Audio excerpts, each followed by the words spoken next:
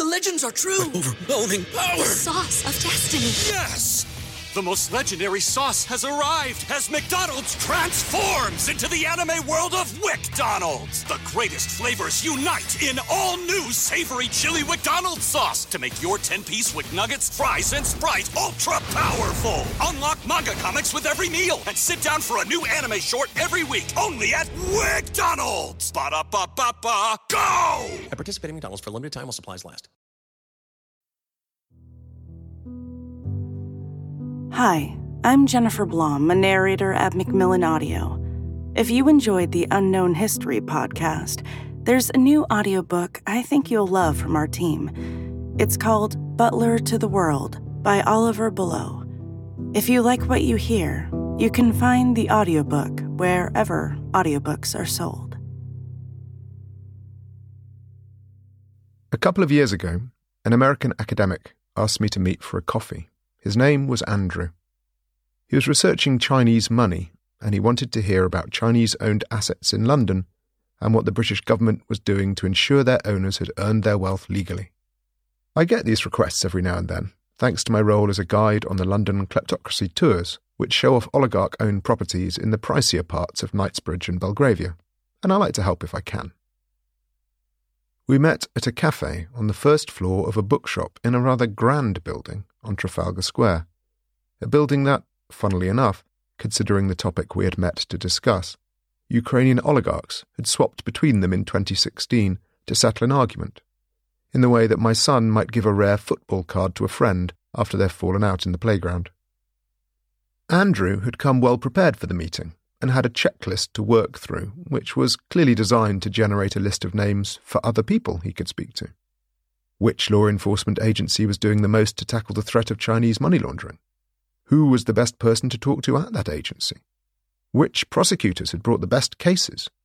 Who had done the most robust research on the volume of Chinese-owned money in the UK and what assets did that money tend to buy? Which politicians were most alert to the question and how did they organise themselves?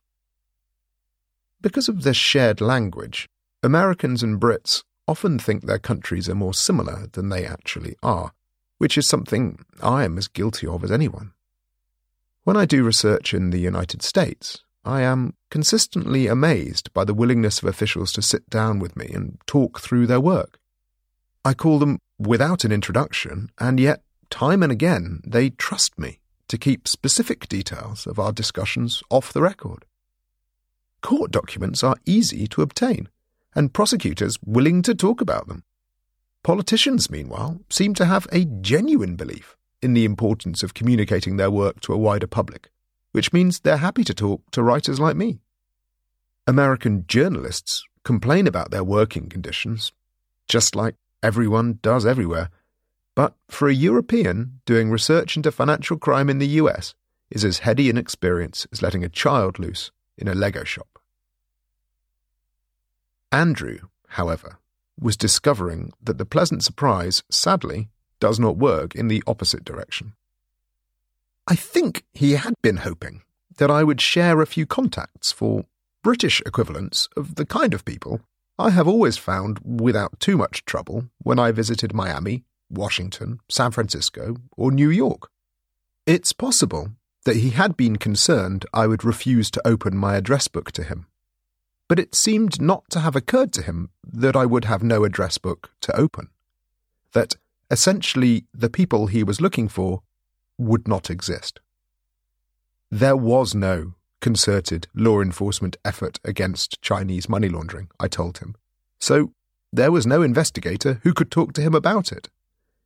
There have been essentially no prosecutions, so none for him to look into. And there is almost no research into where the money has been going, how it's been getting there, or indeed, how much of it there is. He kept coming at the questions from different angles, almost as if he thought that he just needed to find the right password to unlock the door hiding Britain's enforcement mechanism. Where was the equivalent of the Federal Bureau of Investigation's International Corruption Squad? Who was doing the work of the kleptocracy team at the Department of Justice? What about Homeland Security investigations Did Britain have something like them? Were prosecutors building cases in a British version of the Southern District of New York? Was bringing down a big Chinese money laundering ring the kind of case that would make someone's career? Which parliamentary commissions were probing this? Surely someone was. As he talked, I began to see the situation through his eyes, which gave me a perspective I'd never had before. The problem was that he could keep trying different passwords until the rocks rotted away, but it wouldn't help. There was no cave of treasures for him to open. If he wanted to find out how much Chinese money was entering the UK, who was moving it, and what it was buying, he was going to have to start from scratch and do all the work himself. Andrew had come to London to discover how Britain was fighting illicit finance. But he was discovering that this was not happening at all. Quite the reverse, in fact. It is, of course, not just Britain which helps Chinese kleptocrats and criminals to launder money. The shadow financial system used by Chinese criminals is transnational by its nature. It transcends any one jurisdiction and derives its power and resilience from the fact it does not rely on any one place. If one jurisdiction becomes hostile, money effortlessly relocates to somewhere that isn't.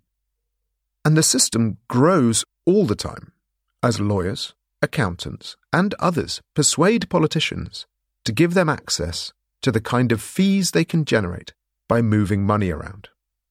You can find it as much in Dubai, Sydney, Liechtenstein, and Curaçao as you can in Switzerland or New York.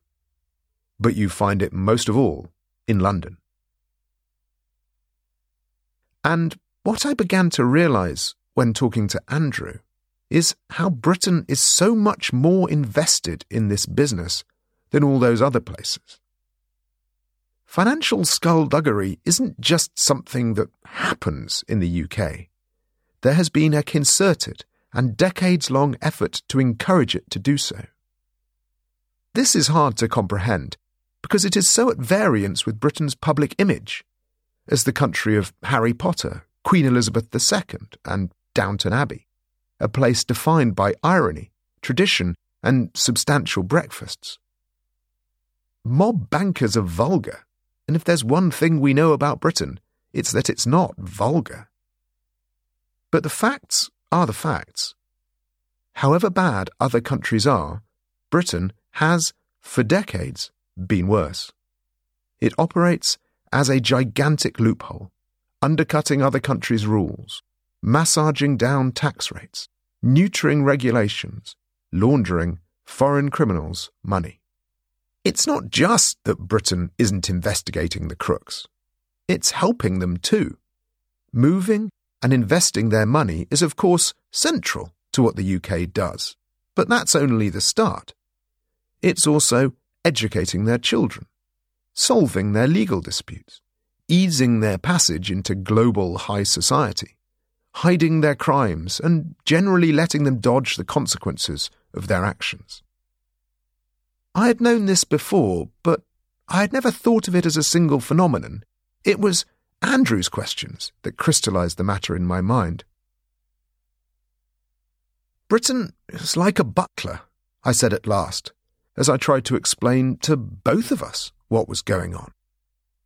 If someone's rich, whether they're Chinese or Russian or whatever, and they need something done, or something hidden, or something bought, then Britain sorts that out for them. We're not a policeman like you guys, we're a butler. The butler to the world. That's why we don't investigate the issues that you're talking about. That's not what a butler does. He looked at me for a few beats, perhaps trying to work out if I was being serious. "How long has this been going on?"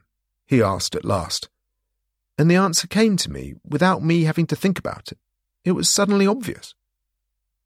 It started in the 1950s. We needed a new business model after America took over as the world's superpower, and this is what we found. Our conversation didn't last much longer, and he walked off towards Parliament, perhaps hoping to find someone less depressing to speak to. But I stayed put and ordered another coffee. The idea of Britain as a butler was not one that had occurred to me before, but the more I thought about it, the more appropriate it seemed. Butlers have all the traits that Britain professes to value most: manners, resourcefulness, reserve, but repurposed as the obsequious polish of a servant rather than the noblesse oblige of a master. Having created this theory, however, I wanted to test it in the real world, but immediately came up against a problem. I had not, in fact, ever met a butler, so the first thing I needed to do was to find one. But that didn't strike me as something that would be hard.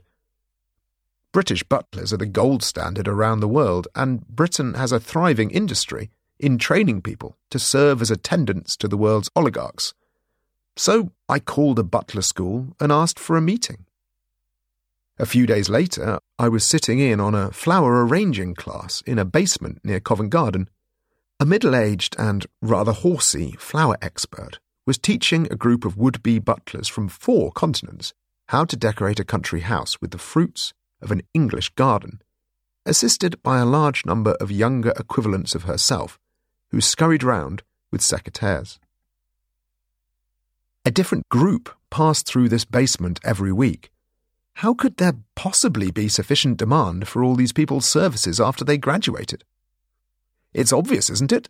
replied a dark-haired Canadian woman who was weaving stems together into a floral lattice. "Anyone who can afford it wants their own Jeeves." If I'd been a cartoon character, a light bulb would have lit above my head at that point. This world-leading British industry exists to solve problems for its clients, discreetly and profitably, as Jeeves did for Bertie Wooster. I clearly needed to hear more of these trainees' insights, and decided to follow them as they moved into the homes of the very wealthy and see what happened next.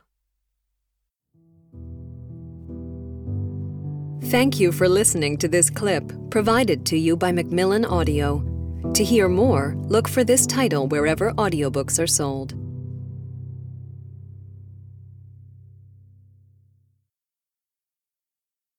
The legends are true. Overwhelming power! Sauce of destiny. Yes! The most legendary sauce has arrived as McDonald's transforms into the anime world of WickDonald's. The greatest flavors unite in all new savory chili McDonald's sauce to make your 10-piece Wick Nuggets, fries, and Sprite ultra-powerful. Unlock manga comics with every meal and sit down for a new anime short every week only at WickDonald's. Ba-da-ba-ba-ba, go! At participating McDonald's for a limited time while supplies last.